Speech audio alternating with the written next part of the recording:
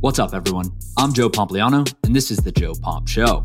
Today's episode is with Jack Settleman. Jack is the founder of Snapback Sports, a media platform that started on Snapchat, but has more than 1 million followers today. Jack and I talk about the changing media landscape, the creator economy, why Mark Cuban owns a meme account, and a new brand that he is launching today. I really enjoyed this conversation with Jack, and I hope that you do too. But before we get into it, let's quickly run through today's sponsors.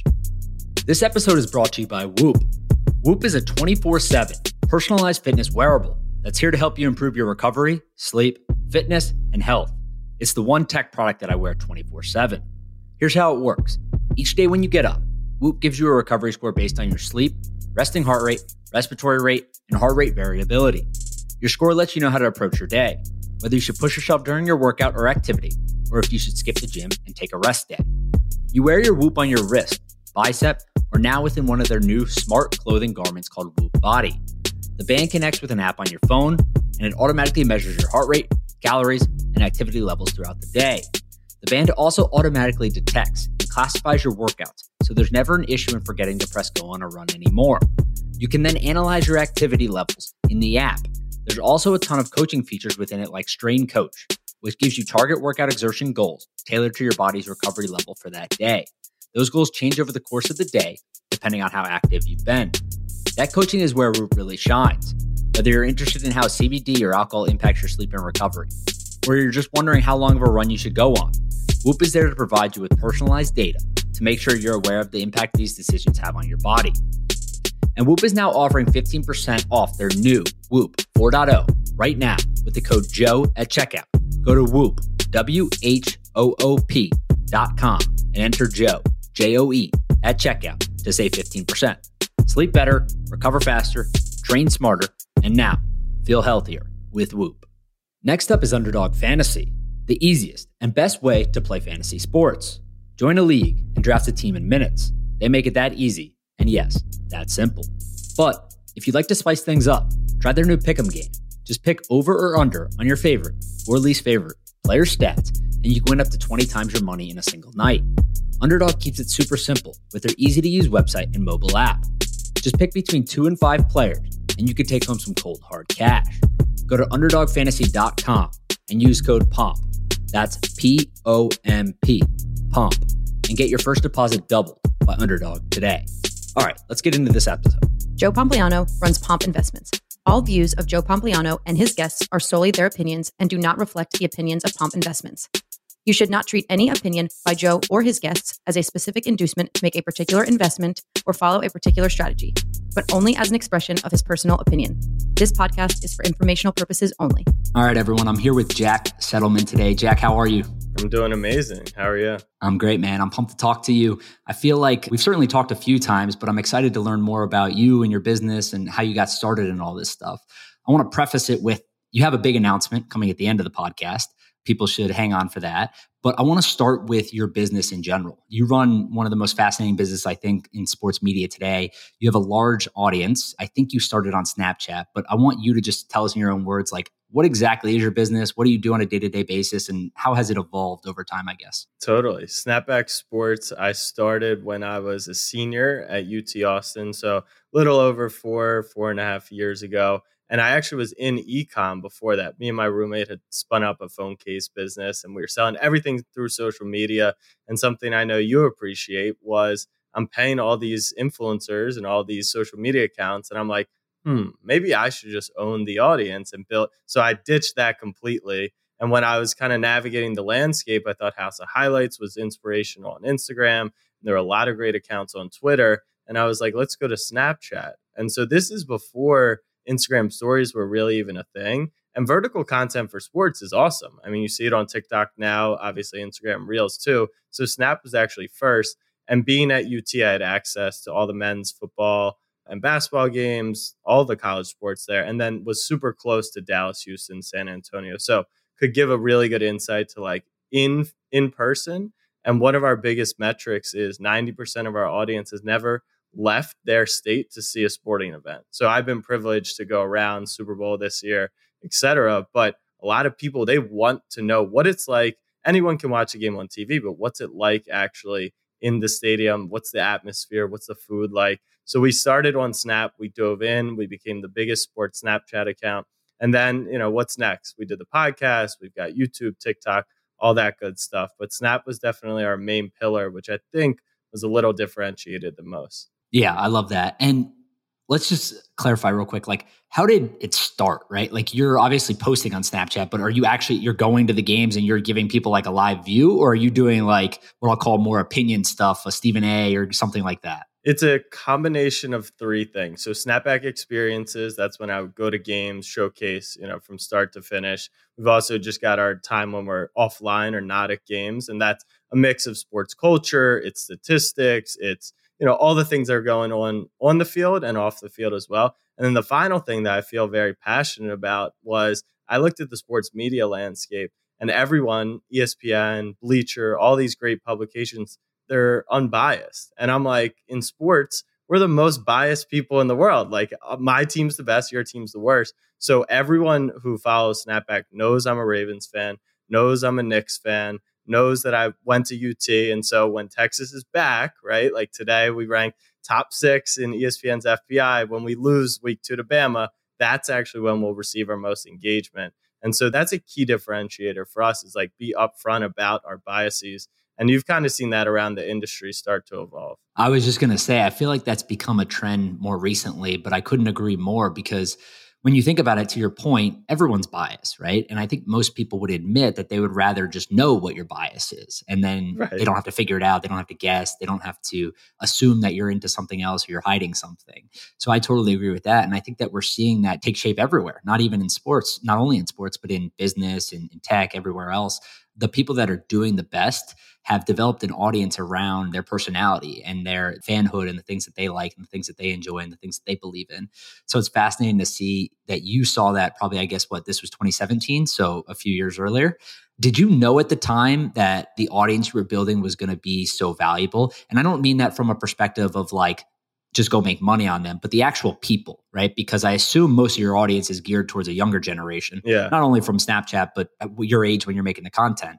Did you realize that was going to be important at the time, or were you just creating and that's kind of how it ended up? I don't know if I recognized how important it would be, but the one thing I knew from day one was the level of engagement matched any other audience in the sports media world.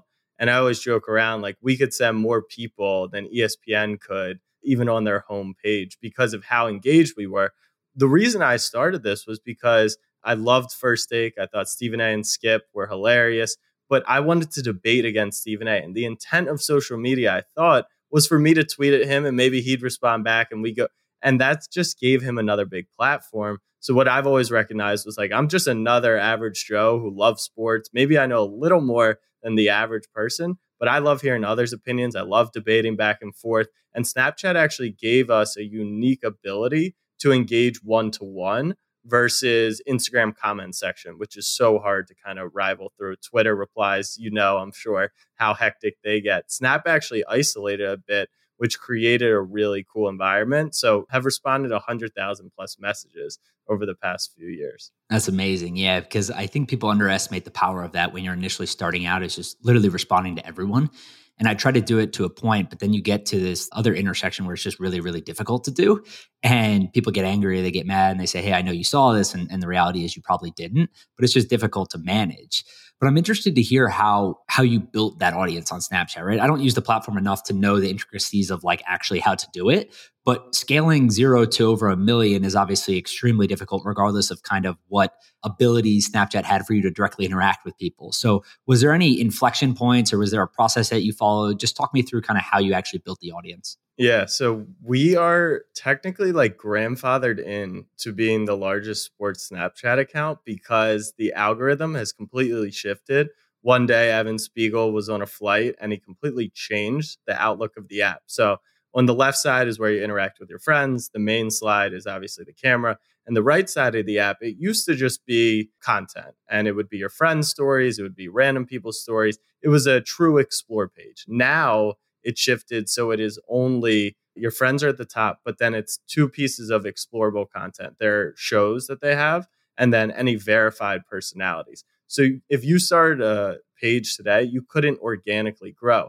Back in the day, what we would do is we would get shout outs from bigger accounts. There were these 16-year-old kids on Kick Messenger, if you've ever heard of it. Most people haven't. It's like GroupMe, but it's a different form. KIK, right? Yeah, KIK. And you'd pay them $100. They'd shout you out. They had no clue how valuable their stuff was. So they would shout you out to their 100,000 followers. We'd gain 1,000 followers. And I'd take those 1,000, I'd sell a t-shirt ad back to the company that I had been building, similar concept, and just take that money, duplicate it. And eventually, if you reached what was effectively like 100,000 followers, then you ended up on that Explore page. And we were the biggest sports one. And so it kind of snowballed into that. And so now they shut that off completely. So we kind of have our own followers that, are always going to be subscribed to us. And that's why I say like we're grandfathered into that, because the algorithm has completely shifted. And does that make it harder for you to grow now also too? Or have you reached a point where it's not as necessary, I guess, with 1.2 or whatever you have? Yeah, it definitely is very tough for us to find new followers, which is okay. And we've seen the pros and cons of being the top on one platform, but lacking on others. So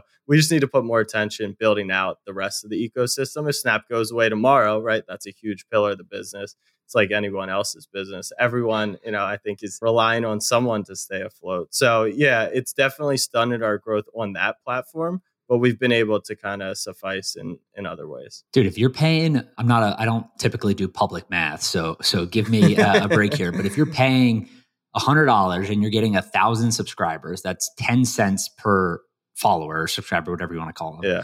That's pretty good. I feel like you would just keep doing that until you can't do it anymore. And that's what I was doing. I was paying. And then obviously, the math on it shifted. It became more expensive. I'm a kid in New York City working for Action Network. I only had so many extra dollars at that point. Yeah, I think if I could go back, I'd probably just take like venture money for $100,000 and we'd probably have 10 million followers. The funniest part though was those kids in Kick, because they had funny pages, they had food, they had animal, everything. They said, hey, like, just so you know, we'll do this for you, but no one wants to follow like a sports page on Snapchat. And I was like, I don't know about that. There's a lot of sports fans. So that was actually part of, no one else tried. So it kind of made it a little easier. Yeah, it's amazing. So you build the audience there. It sounds like it scaled up pretty quickly. I don't know, over what time period it took to get to 1 million, but say it got there pretty quickly. Where do you go from there? Did you initially know that you needed to expand elsewhere, or did you start doing other things like merch and other things like that? So I had a little bit of an experience in that kind of social influencing world, just because I had been working with people like that and companies. But the biggest problem was no one wanted to spend on Snap. The first instinct is, I'm not on Snapchat. The second one is your audience, I assume, is really young. They don't have spending power. So not only are we pitching this new brand, Snapback Sports, but we're pitching the platform. Like, we had to convince people to just spend on that platform. So we took some tests, and it was a lot of short-term deals. And then eventually we could get a 1-month deal, and then the natural progression of that. But a lot of it was advertising. We've done merch from time to time. We're relaunching merch because I like the merch business, but I like it as like an exclusive kind of feel versus doing wholesale, which I think like Barstool crushes, and Pat McAfee does a great job. So we've played around and we know what works well on Snap and then what works well on other platforms. But now we obviously want to grow those other platforms too. How hard was it to convince the first few people to advertise on Snapchat? Impossible. And I was 21 also, right? And we didn't have a team. It's me sending cold outreach. And so we were delivering out the ass for these people. And so that was the only way to do it. So that's always been a policy for us. It's like over deliver. We just, redid our deal with Underdog because we over delivered. Even then, they took a chance on us. They took a year-long deal. But obviously, like, they still had hesitations. That's an 18 plus application, but it went all right. Yeah. And the market has changed, I think, also. Right now, these influencer deals, not only influencer, but you see them everywhere from super big influencers to very, very small influencers. People are much more comfortable with them. I did a call with the CEO of Cuts, Stephen Borelli, the Cuts t-shirt company, the other day, and kind of a random mention, but he told me that his business, basically, it's a big company now, I believe a couple $100 million valuation. And he said that they exclusively basically grew on micro influencers. He's like, we literally dished out as many small deals as possible. You see what works, and then maybe you scale up the deal from there. But to your point, a lot of small influencers are looking to prove their worth, right?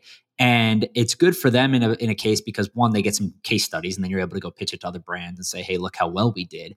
But it's great for the brand because most of the time they're doing affiliate deals where they're getting a percentage of sales and it's only upside for the brand.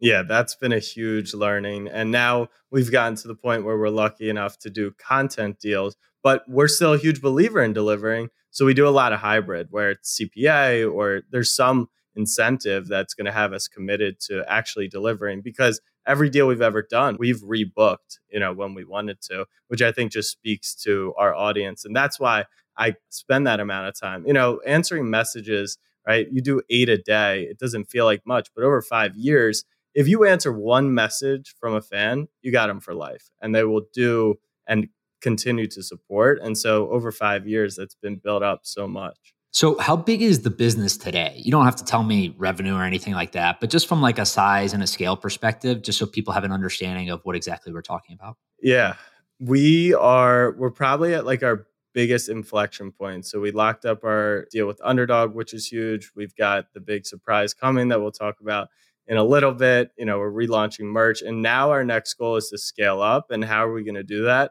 I want to go with a model that essentially gives creators an opportunity to create. But a lot of these smaller creators, micro creators, they're like right there on the precipice, but they're also not necessarily worth like a entry level salary, right? They're not going to make 70 grand a year, whatever it may be, just doing their stuff. So can we give them a combo? Can we give them the freedom to create? We can have them in our ad network, but also do work for the greater big of snapback sports. I think Barstool kind of did it that way, except they didn't start with the talent. They just started with people and made them into talent. So we want to kind of reverse that. So looking right now, like how do you manage all those different types of creators where their goal obviously become huge and grow? Morning Brew's doing a fantastic job of this in the business world. So we want to kind of replicate that. And that's going to be our next big step here. Gotcha. And what does a normal day look like for you? Is it like all creating content or is it more the business side stuff now too? Yeah, I'm a content creator second. I am a CEO or a business person first. We've also got my man who was my manager. Now he's the co-founder of Snapback Agency, which reps digital creators. He's running our partnerships revenue. At a startup, you got to do everything. And so I'm answering messages still today, and then I'm on meetings with our biggest partners. But it's completely depends on day to day, right? This interview or this conversation rather is content. And then in an hour, we'll have a different meeting for NFTs and we'll have another meeting. And then I'll go create content and do a Twitter Spaces. And so it's all over the place. It's definitely a dual role. Do you ever think about the highs and lows and how you deal with it? Right. I think one of the most difficult parts is people don't understand how hard content creation is. And they think most content creators are just kind of fooling around on the internet all day and messing with their phones. And if you're a good content creator and you do it not only at a high quality, but at a high quantity, it's very, very, very difficult and it takes a lot of hours. But with that, there's also a lot of highs and lows, right? Like I'm sure you've gotten shout outs by big name athletes. I'm sure you've been on ESPN or something like that, right? Where you get these big moments where you're like, holy shit, I never would have thought that would happen. And then the next day you're getting called out by a fan or someone else saying you did something really stupid. One, do you feel that? And then two, how do you deal with that? Yeah, I think I've become numb a little bit to it in the best way possible. Just anything I post about Lamar Jackson, like the messages that are targeted at me, not even at Lamar, are so intense that I think it's numbed me a little bit. But I've done a good job, in my opinion, of celebrating those wins because I still do think the intent was like, okay, maybe people will care about my opinion a little, but I just want to share and engage with others when it comes to this stuff. And so for that reason, like I just celebrate those wins when they come. So is Snapchat just as toxic as Twitter or is it less toxic? So that's one of Evan Spiegel's huge things was to create a safe environment. Like on their shows, there's no comment section. There's no upvoting or downvoting. So it limits a little bit of toxicity. And because it's kind of each person can comment to me, but they can't like gang up in a comment section like, oh, Jack, your pick tonight sucked or your opinion sucks. So it's only them saying it. And I think without that mob mentality, it actually limits a lot of the toxicity. I think Instagram comment section is probably the most toxic because it's rewarded. Twitter, is obviously toxic in its own ways with quotes. What do you mean it's rewarded? Okay, if you go to any LeBron post in the sports media world, it's like, oh, LaMickey, LaBubble, anything love, which I actually think is kind of funny. And, people just start liking it. Bots will like it. And it gets sent to the top of the thing. And then it's a whole mishmash of just back and forth replies. Oh, you're an idiot. Similar activity that's going on Twitter. But I think it's more rewarded there. On Twitter, I wouldn't say it's as rewarded. But the mentality of people is definitely like I want to get you. Like I want to quote tweet you and make fun of you. I want to be in the replies and ratio you. So there's similar tendencies, but Snap is definitely the least. And I would say TikTok is generally a pretty positive environment. YouTube generally pretty positive from my experience. But Instagram comments and Twitter replies are definitely the two uglier sides of social media. So I don't have the stats for everyone, but you just mentioned TikTok and it made me think about it. I literally have a screenshot on my computer of a stat that I saw earlier that I thought was one, incredible, but kind of somewhat concerning, I guess, and just absolutely mind-blowing, which was TikTok's engagement rates. So it says that it used to be around in 2018, the average user on TikTok spent about 6 or 7 hours a month on the app. Now it's 26 hours a month they spend on the app. That's more than Facebook, which is only 16, Instagram, which is 8, and WhatsApp, which is 8, right? So I'm assuming the other apps kind of fall within that pocket, but 26 hours per month. That means the average user is spending more than a day a month, more than 12 days a year using TikTok. That's absolutely insane. You've been on TikTok before, obviously. It makes sense. Like their algorithm has been created to perfection and it's now part of the brand story. And now their live is a huge thing for them. They'll get into the live shopping. I'm sure that market, they're doing stories now. It's just the algorithm and it feels limitless. Like part of it, I would imagine, is TikToks used to be like a 15, 30-second thing. Then they extended to a minute. Now it can be 3 minutes. But in everyone's head, it's like, okay, I'm going to watch 30 TikToks, but I'm only watching 10 seconds worth. So it's only X amount of minutes. Now you're watching a minute and a half, and you're watching a lot of longer form content. It doesn't surprise me. Time flies when you're on that app. Yeah, it's actually a pretty genius model because one, everyone knows that the short clips are super addictive. Obviously, our attention spans have collapsed really as a society, and people are addicted to these smaller, shorter video clips. And then when you start to expand, that's where you get all the revenue, right? You know this better than anyone of like the short form stuff is really, really hard to monetize in some degree because there's just not enough to integrate ads. It's not as interactive with the audience and so forth. So if you can expand that, now we're talking about YouTube, right? And YouTube is a massive business.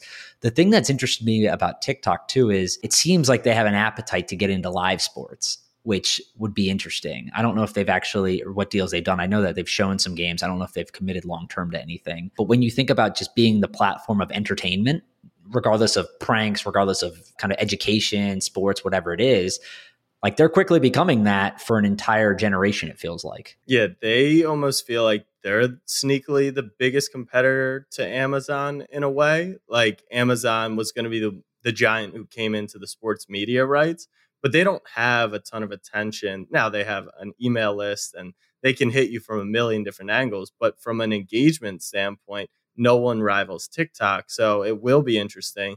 And you've got the biggest creators in the world now on TikTok. Like you said about short form content, that's why I didn't dive into TikTok early on, was because I was like, how are people going to monetize this stuff? And we see a lot of big TikTok creators who can't develop outside of TikTok, which is a huge problem. And so trying to help them build their brand outside the platform so they can monetize is a major, major key. Would you rather have a YouTube account with 100,000 subscribers or a TikTok account with 1 million? YouTube. That's not even close. YouTube with 10,000 would almost rival that. And if you go on some of the biggest TikTokers accounts in the world, most of them understand that. So they have their YouTube link. And people have 800,000 TikTok subscribers, 3,000 YouTube subscribers, right? That kind of goes to show a lot. And now, I don't want to speak for everyone, but I think the obvious answer is YouTube. You get the watch time, you get community posting, linking below, all the factors that you would want on TikTok. But in greater depth. I agree. I had a feeling you were going to say YouTube, and I was trying to pick a number that was basically high enough to where it didn't sound absurd, but would make you consider. But now you throw out 10,000, like I wasn't even close to making you consider. Yeah, 10,000 would be close. At that point, probably go with TikTok. And I don't want to sound like I'm talking down on TikTok. There's just certain parts of the business that YouTube is so much better at. And TikTok's going to build these things. That's a huge thing. Like for Snapchat, right? Linking didn't come for a very long time. Shows didn't come for a very long time. So these things will be built, but there's scenarios where creators' lifelines are only so long, and sometimes those tools don't get built in time. Well, I think part of it too is it opened your eyes to the need to expand beyond just one channel, right? I talk about this all the time, but when I first started on Twitter, immediately, like within the first week or two, it was like, hey, let's get a newsletter going, right? Something that you own and another distribution channel. And that's a natural progression, right? To filter people down from Twitter, which has the ability to link things out and click through and so forth, to a newsletter. And then from the newsletter, you're able to filter people down to podcasts, you're able to filter them over to Instagram, you're able to filter them to YouTube and et cetera. But the reality is that it's just so much more valuable if you're able to parse people to different avenues. And someone I talk to a lot about this is Ian Borthwick, who runs influencer marketing. He's the man at SeatGeek, right? And one of the things that I always remember he said was like, when we work with an influencer and we're paying them, if it's like a larger deal, it's much more important for me. And one of the first things he said that he checks is to make sure that their audience was transported across multiple platforms. And that's not because he thinks that the influencer is going to get cut off from Twitter or cut off from TikTok or cut off from Instagram. It's because that means that their followers and their subscribers and their audience like them that much more, right? They're willing to follow them across different platforms. So he says that's like a big thing for him, is being able to see that people have transitioned audience to different platforms, and something I thought was super interesting. It's the biggest key. And I've been following Ian for years because he's one of those that just gets it. I talk a lot about like auditing social profiles. Like I could go look at your stuff and tell you like, okay, are your followers real? Sure, you could probably run those tests, but like, will you engage? Will your followers actually connect, and will they click? And so by auditing like each profile, I totally agree. It's so important. How much are these accounts? Have you ever heard of any of these accounts selling for like a ridiculous amount? Yeah. Wave TV, they kind of acquired a bunch of accounts. Obviously, House of Highlights got acquired by Bleacher Report. That was definitely early. I'm sure Omar could be, not that he's not doing great today, but if he had held on for a little longer. But this is something we go through all the time, which is like, sure, we could scale, we can do all these things. But a lot of these sports media companies, they have the resources. And for what we're trying to get to, could we just jumpstart our vision by joining them? So 2 years ago, when we were really just a Snapchat account, I'm sure we would have gotten a nice amount of money. But now that we're more of like a media business with more arms, more partnerships, talent involved, that kind of changes the complexion of acquiring an account versus a company. I just pulled it up while we're talking here because I remember reading it a few years ago on The Hustle, and it was talking about meme accounts.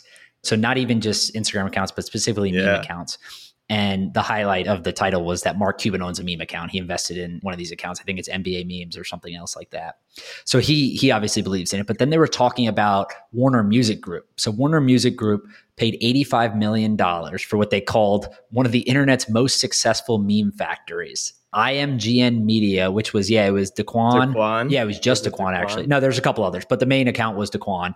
It had 15 million followers at the time when they paid for it. $85 million they paid for a few of them, but the main asset was Daquan. It was started by an anonymous high schooler in 2014. Yeah, they got ripped off. And I'll let you go in 1 second, but what they say in here is they talk about what Warner Music Group is using it for.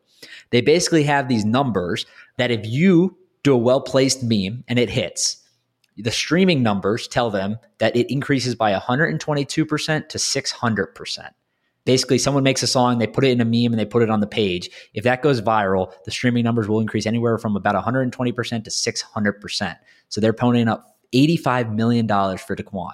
You think they got ripped off? Ripped off in regard of they were worth much more than that. But like I was mentioning earlier, Daquan couldn't go create an entire catalog of Netflix shows to then create memes about, right? So by them being acquired and then shifting into an ecosystem that already had those assets, that's where it's like the creator versus the business. How do you even measure the value? But think about Formula One. It wasn't done by memes, but what that documentary did to the sport, that documentary is probably worth $1 billion to the sport of Formula One. And so we've seen meme accounts do that too. I think of Tiger King. That one was all led by memes. What was the show where they killed everyone? The Asian show. Squid Games? It was, yeah, Squid Games. Like all those things are led by memes and GIFs and conversation on social.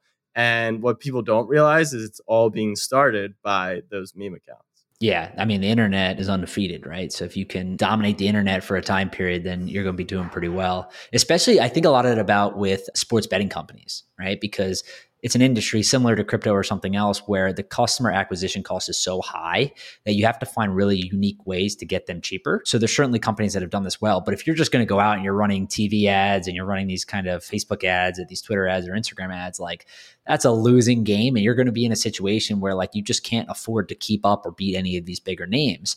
And now we're in a world where there's so many of these companies. Like literally, I get an email once every 2 days or once every 3 days from someone who's raising money to go start a sports betting company. And they all try to pitch some unique angle, right? We're a Web3 company. We're a metaverse company. We have this kind of unique asset that's going to make us different. But the reality is it's all a customer acquisition game. You know what I mean? The tech is very, very, very similar across every single platform there is. So it's all a brand and image, and then how cheaply can you acquire customers? So I think what we're actually going to see is, and we've already seen it to some degree, is like, not only are people going to go hire content creators, so like, I mean, DraftKings and FanDuel, they're certainly licensing some shows and doing sponsorships, but they're also just hiring content creators to make podcasts to do all these things. Mike Rabel was on the podcast the other day, the CEO and co-founder of the Premier Lacrosse League, and we were talking through, and it's like, they're eventually just going to buy a league, right? Like imagine if Alex Sherman wrote about this the other day for CNBC, but it's something that we've all probably talked about to some degree, which is if Disney, instead of doing the deal with the UFC to stream the fights, just bought the UFC, they would have been 10 times better off, 50 times better off, right? And sure, maybe there's a debate to be had there, whether it's good for the brand or not. But ultimately, like these assets provide so much more value than just memes or just content or whatever. And I'm assuming that, I mean, you're obviously betting on this, right? You're operating a company that's kind of at the intersection of all this. Absolutely. The next path forward is consolidation, like you were mentioning. There's no reason why FanDuel or DraftKings should be competing with these smaller companies. And there's no chance that the smaller companies are going to spend 400 or 1,000 versus BetMGM and all of them. So they'll consolidate together. And then it'll be, like you said, someone has to, it's not the one value prop. They have to build an insanely valuable brand so they can acquire customers for cheap. And then the fun part is when the crypto books come and everything gets decentralized. That, you know, could that be in 100 years or in 2 years? I don't know. But that's what's going to disrupt the entire industry. So consolidation first, brand second, and then where does crypto fall into this? That's going to be so fun. All right. I promise we're going to get to the announcement, but I got a couple more questions. What's going on with NFTs? I know that you are big into it. I know that you ventured from everything from kind of the art-based stuff to the utility-based stuff to things like NBA Top Shot and so forth. I get a lot of questions about NFTs in general. And to be honest, like as someone who has been, I don't want to say in crypto, but interested curiously in Bitcoin for a long time, I think I get it to a degree. And I certainly see a value in some stuff, but it also seems very crowded, right? And it seems like there's a lot of stuff right now that doesn't make a lot of sense. I tweeted about it the other day, and there's people that hate NFTs, right? So they loved it. I don't know if you saw this, but Jack Dorsey's first tweet sold as an NFT, right? And he sold it last year. He sold it for $2.9 million, call it $3 million. He immediately converted it to about 50 Bitcoin and sent the 50 Bitcoin to a charity in Africa for COVID-19 relief. So Jack's like, hey, my hands are dusted clean. I'm not involved in this. I monetized the tweet. Look at this idiot. Like I'm sending it in Bitcoin. And then this guy, I don't want to say his name because, you know, it is what it is, but he held on to it for about a year now, I believe. And then he went to go sell it. He thought he was going to get 49 or 50 million or something like that. And the top bid was $280 after a week. So very, very, very far off from what he expected. Maybe he ends up holding on to it and sells it at some other point. But where do you just see this going, right? I'm sure you have this conversation all the time of like, what is worthwhile, what's not worthwhile. Just give me your thoughts on like the overall state of where we're at today. Yeah, I think we're in a really good spot where we are starting to kind of shed away the profile picture projects, as I'll call them, where they hold no utility. They hold no value. There really is no reason that they were an NFT in the first place. What got me most excited about NFTs was the technology behind it. And the technology is still very far away from execution. So I was trading sports cards, physical cards, during the NBA bubble. I bought Michael Porter Jr. cards for $20 a pop, and he played for those 2 weeks of regular season. He went off. His cards 5X. And when I'm ready to sell them, I got to take a picture, put them on eBay, ship them out. And by the time they got to the buyer, they canceled the order because they were back down to $20 because he was back on the bench in the playoffs. So I was like, there's got to be a better option. Top Shot actually timed up perfectly for that. And I live on digital. The company is built in digital. I'd been in crypto. So that's what started was the NBA Top Shot. I didn't even know I was on a blockchain. Then you start to learn about the value in that and the transactions and all that good stuff. So that's what got me into NFTs. And then you kind of explore from there. The reason I never bought a Bored Ape, why I still think like they haven't delivered any utility, is because when people say, oh, look what they've done, well, they airdropped you some stuff that was worth a lot of money, but only the market is determining that. So I still to this day question, how good is a Bored Ape NFT? Could it end up at zero? I genuinely believe yes. Now they're building actual structure. They're building a business around it, and they're going to use the tech of the blockchain and NFTs. But NFTs should be like, why isn't my driver's license an NFT? You could verify it that way. I don't have to carry it around in my stupid wallet, and you can check it at the door of the bar. That's a better use case for an NFT than a profile picture. Now, what did NFTs show us about the world? It showed us that digital identities are very important. If my profile picture is a picture of me in a Ravens jersey, you come to my profile, it screams, okay, maybe he's from Baltimore, maybe he likes crab cakes, he definitely likes the Ravens, but it's signaling. And we're always signaling online. That's what a blue check mark is. That's what your username is. It's what you post is. And so profile pictures were just another form of signaling. And then they just went out of control. They became the next hot thing. And so do I think, an ether rock should be worth $1 million? There's an argument that a picture of a rock is the meme of the internet. We just talked about the importance of memes, and it's the first thing on the internet, and it's an incredible collectible.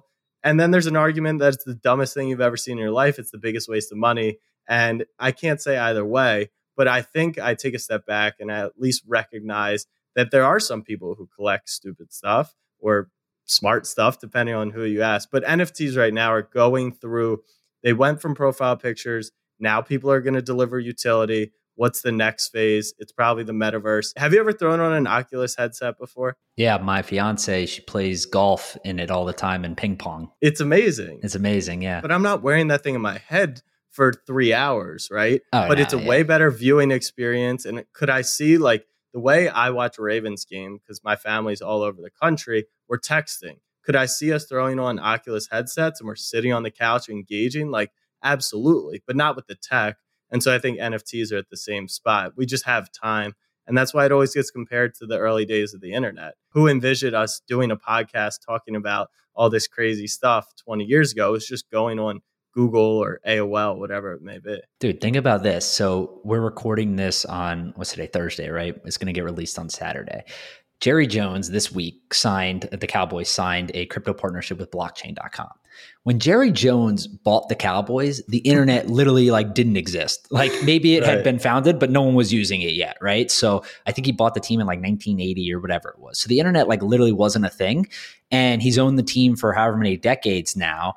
And he's signing crypto partnerships, right? So this stuff, it seems like it happens slow to a degree, but when you zoom out, a lot of it's happening really fast. Crypto in general has a couple 100 million, a few 100 million users at this point. You obviously have to get to a point where you're in the billions, right? If you're scaling towards the same size as the internet. But I think when you overlay those charts, and I've seen them before, they're very similar. We're certainly scaling on that point. And then it just gets down to a point of what is useful, what has utility, what is worth something, et cetera. But it's difficult to see, I don't know if you saw the Yuga Labs financials. Their pitch deck got leaked when they were raising money.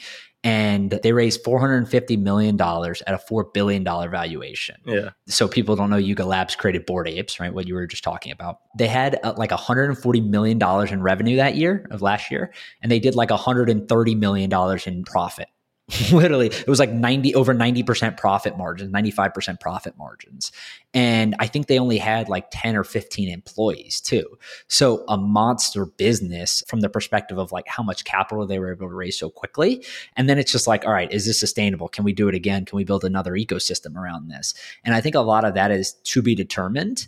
But I certainly agree with you in the aspect of like, yeah, sure, we probably moved past the point where people are paying, $1, $2, $3, $4, $5 million for a tweet and a profile picture. But since we're talking sports so much, like one of my core things is that this is perfect for athletes. You know what I mean? They have the ability to create really cool utility. Like, I don't know if you've seen Steph Curry's NFT. And again, like I don't have a vested interest in this at all. I don't even own it. I don't care if you buy it. I don't care if anyone else buys it. Something you have to state nowadays, or you're quote unquote pumping your bags. Yeah, like literally, I don't own it. Go buy it. Don't buy it. I really couldn't care less. But Steph Curry, I thought his was at least interesting to the degree of they're offering really cool utility, right? So if you buy his NFT, then you're entered in all these competitions. And for his birthday, they literally flew people out to California to have like a cake with him and to shoot basketball with them on the Golden State Warriors floor. Like that's insane utility. You know what I mean? The ability to offer that to someone. And maybe it's worth it for someone and maybe it's not worth it for someone. And I don't know how many he ended up selling, but I can assure you there's at least a few thousand people that are interested in that, right? Out of his whole entire global fan base of millions of people. So you start to get to this point of like, it's really just a membership club to some degree when you're talking about athletes, and it's on the blockchain, and sure, you can verify who owns it, et cetera. And sure, maybe you can get there with a private company and a database. But ultimately, the ability for athletes to connect with their audience is certainly impactful. I just think that there's probably been so many things now where people look at it in a negative light, when in reality, like it's really just a fan club. And if you tone it down to that, I think a lot more people would probably be open to it. Yeah, the one thing that I've learned, the difference, because I always say whenever someone launches something, Forbes just launched an NFT. Does this need to be an NFT? And like you said, Steph could have created a database. They could set up through Shopify, and you buy $1,000 t-shirt, you're in the club. What it does though, NFTs, it at least gives liquidity. And that's something that's unique to that. But my perfect example for NFTs, the Packers stock, right? They just did a whole nother stock raise, $40 million for the stadium. Why did I buy shares? I did it as a joke to almost mock the Packers and the NFL. But why would you spend $250 for a certificate? If that was an NFT, you could have liquidity on one side, so you could get out of that. And they could easily have you come to the stadium for a game, for a signing. They could send you a t-shirt because they know who owns the stock in the company versus some crazy database. So that is what ownership looks like in the future, is NFTs, in my opinion, utilizing the blockchain. How it's going to play out, who's going to win. That if I knew, I wouldn't be here. I'd be raising money to invest it all in who's going to win. Like, I just don't know who wins. That's the biggest thing. Well, so I had Jack Grotzinger, who is the CEO of SeatGeek, on the podcast, and he told me that he thinks between 80 to 100% of tickets in sports will be NFTs, right? And it's obviously a use case. And the one that I point out as an example is the Masters. And people want to give me a shit, sure, go ahead. The Masters obviously doesn't care about revenue. They don't care about maximizing revenue. They would go sell a TV deal. Instead of $0, they'd go get $100 million for it. So that's not the case. But when you think about it in context of how much they're losing in revenue versus what they could maintain through tickets. So you do the raffle. It's $150, $250, $300, whatever it ends up being. And then those tickets are immediately sold. Like some literally the next day are sold on the secondary market for $1,000, $2,000, $3,000, $4,000. And they don't capture any of that upside. Every time the ticket changes hands, they don't know. They're not able to contact any of these people because they don't know the ownership anymore, right? They're contacting the wrong people. They're not able to connect with them in any other meaningful way because, again, they don't know who owns it anymore. And they're certainly missing that 2.5 or 3 or 4 or 5% royalty that they could be getting on every time the ticket changes hands. One, it's also not secure. You could buy fake tickets, et cetera. So I think we're going to get to a point where that's like an obvious use case, and we'll see kind of what companies roll it out first. But I agree, like there's some very, very obvious things that the technology can be used for. And then there's some things where you're just like, you know what, this literally makes no sense at all. This is a total scam. Kind of avoid this at all costs. And I would put tweets probably under that bucket. Yeah. I think the ticket is a perfect example. And what I would say, why I'm so bullish on Dapper Labs, not that my portfolio is going to go up, not that the moment you buy on NBA Top Shot will, but they're going to onboard the most amount of people into crypto because you don't know. So if the Masters launches that, right, what are you going to do? You're going to get 62-year-old man to get Ethereum from Coinbase, get it onto OpenSea. No, we still need those platforms to where they can just buy it with a credit card. They don't even know they're dealing with an NFT, but we know the value of an NFT is that security. You're buying the actual ticket. They can track who owns it. So there's still obviously a ton of room for innovation in that regard. And when you think about it, right, the biggest product successes in the world are typically, they involve two things, right? There's usually this mass adoption or interest, we'll call it mass interest from a bunch of people. And the products are typically not very good at first. And then we get good products, and that like hyper grows everything, right? It thrusts you 10 years forward because there's already this mass appeal. So you want to look for things from an investing perspective that have really shitty products that people are still really interested in, right? And to be quite frank, like I think that's what a lot of crypto is right now. You mentioned Top Shot, and like So Rare is another example. They're incredible for the space, even though like hardcore Bitcoiners, which I think is stupid, even if you only own Bitcoin, like there's no reason to only talk about Bitcoin and shame people that talk about other things. But they'll give them shit. And I'm like, do you guys realize that they're literally onboarding millions of people to crypto right now? Like they're putting in their credit card and they're buying crypto and it's held in this wallet. And they have absolutely no idea in most cases, in some cases at least, that they're doing that. And that's a really important and powerful thing. And we're going to get to this point now. Jack Mallers, who's the CEO of Strike, announced at the Bitcoin conference that they're going to be using the Lightning Network rails, right? So they're literally, you swipe with your credit card, it gets converted to Bitcoin on the back end, sent across to the bank, converted again, right? Or to the end user. And you don't even know that you're using Bitcoin in most cases. You're using US dollars. The other side receives US dollars, but you're using the rail. So it happens instantaneously, essentially for free. Settlement time is T+0 instead of T+2 or T+3. You're not taking out any debt because that's really what that is, right? When you're exchanging the money and taking a loan, and it happens on Bitcoin. So I think like there's going to be a bunch of products built like that where this market expands a ton. And I think NFTs are probably going to come out of this as like a huge winner, not necessarily from the degree of like, hey, all the assets are worth a ton of money, but winner as a big contributor to the ecosystem. 100%. All right. Now it's time to make the announcement. I've dragged you out long enough. We're quite a while into this podcast and we haven't even talked about it yet, but I'll let you explain it. But the announcement is you guys are opening Snapback Sports, and now you're going to call it Snapback Kitchen, which is a kitchen. It's going to be across the country where users or consumers are going to be able to order from mobile apps and get your food. So you're essentially opening up a food delivery service similar to what Mr. Beast did with Beast Burger or something like that. But you told me beforehand you're going to be in, I believe, 15 states and 40 different locations to start. And then you'll scale it from there. And I think you guys are taking a really unique approach because this isn't just, hey, we're opening a brand under our name, or we're going to go try to sell food. But there's a few different caveats and a few different points of nuance to this that make it really cool. So I'll stop talking there and butchering the pitch, and I'll let you explain exactly what Snapback Kitchen is. No, I think you did an incredible job of laying it out. And it took me probably a month to even understand how everything happens. Just like we were talking about with NFTs, you don't really need to know how it happens. Just know you can go to snapbackkitchen.com or Uber Eats or Grubhub and order the food. So what's unique about this is, one, just our belief in that our followers would rather order from us than they would. Chick-fil-A is a great brand, so I don't know if we're quite there yet, but from some other chicken tenders, mac and cheese, French fries, that'll be V1 of our menu. Then what gets really fun is our creativity. So Popcho is the company behind it all. They're the ones that make this happen. Incredible startup. They've done a couple other food brands, obviously Bitcoin Pizza they were behind.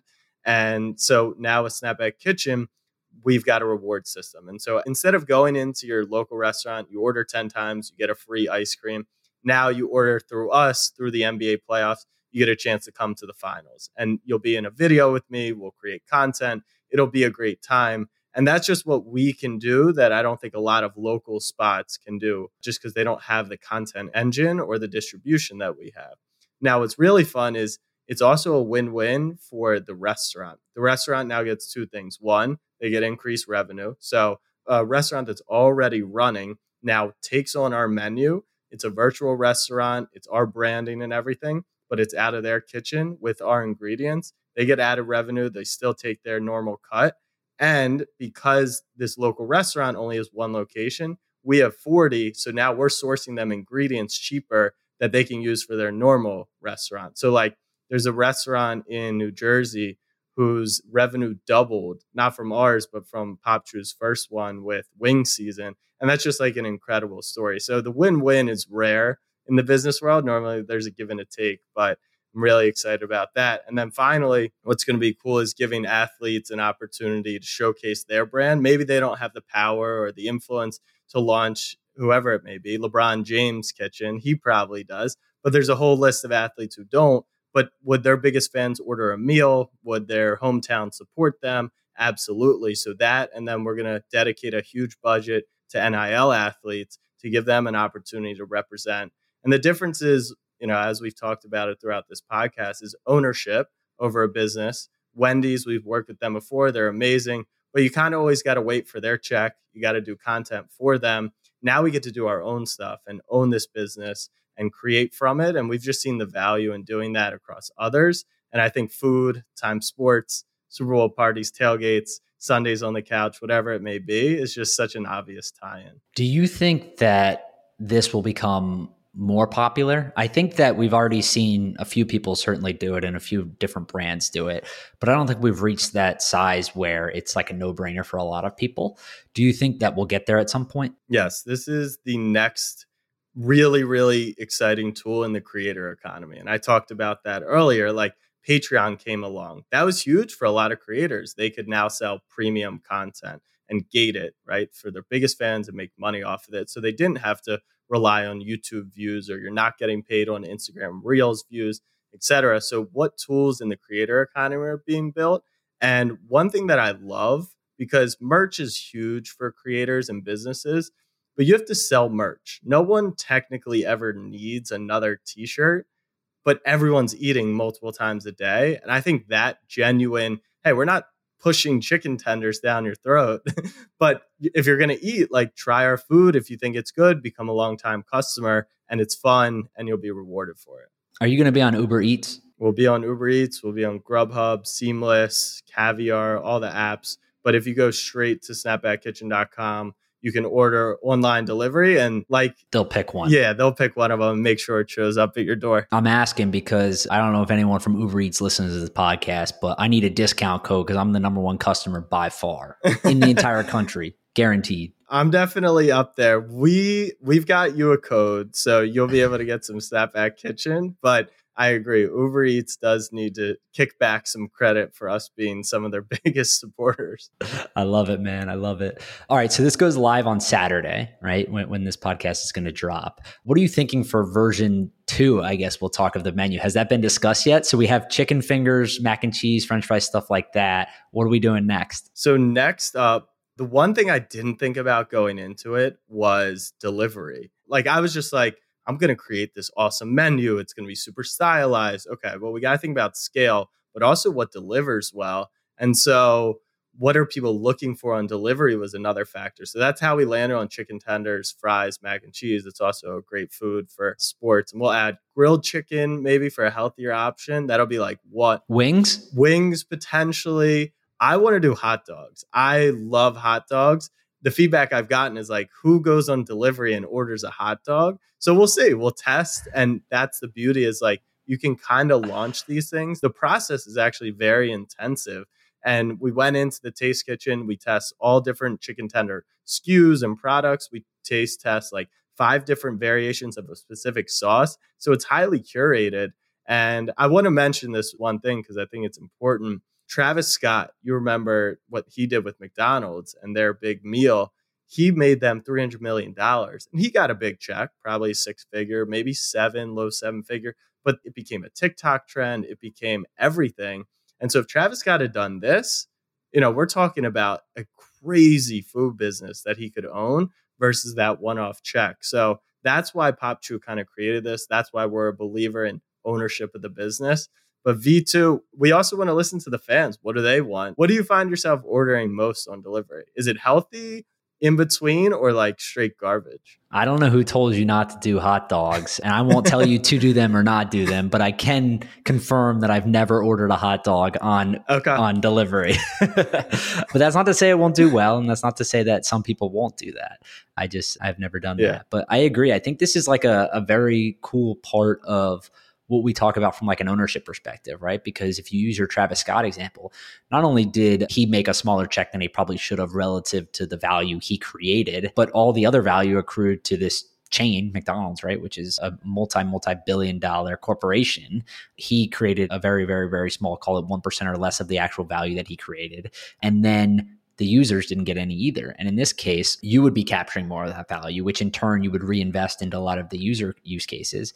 And then the other people are typically, I assume in most cases, smaller businesses that are localized or regional, and you're offering them the ability to earn more income, as you mentioned before with the wing example of the business that doubled their sales, right? So it's like this cool line that you're straddling of like helping the smaller businesses, but also giving your fans access to something that doesn't feel as corporate as maybe a McDonald's or a Wendy's or some partnership like that. Absolutely. That was the coolest part for me, was especially coming out of COVID, you know how many of those small businesses, small restaurants got hit hard. And so just the fact that the companies they've worked with in the past have raised their revenues, I think is awesome.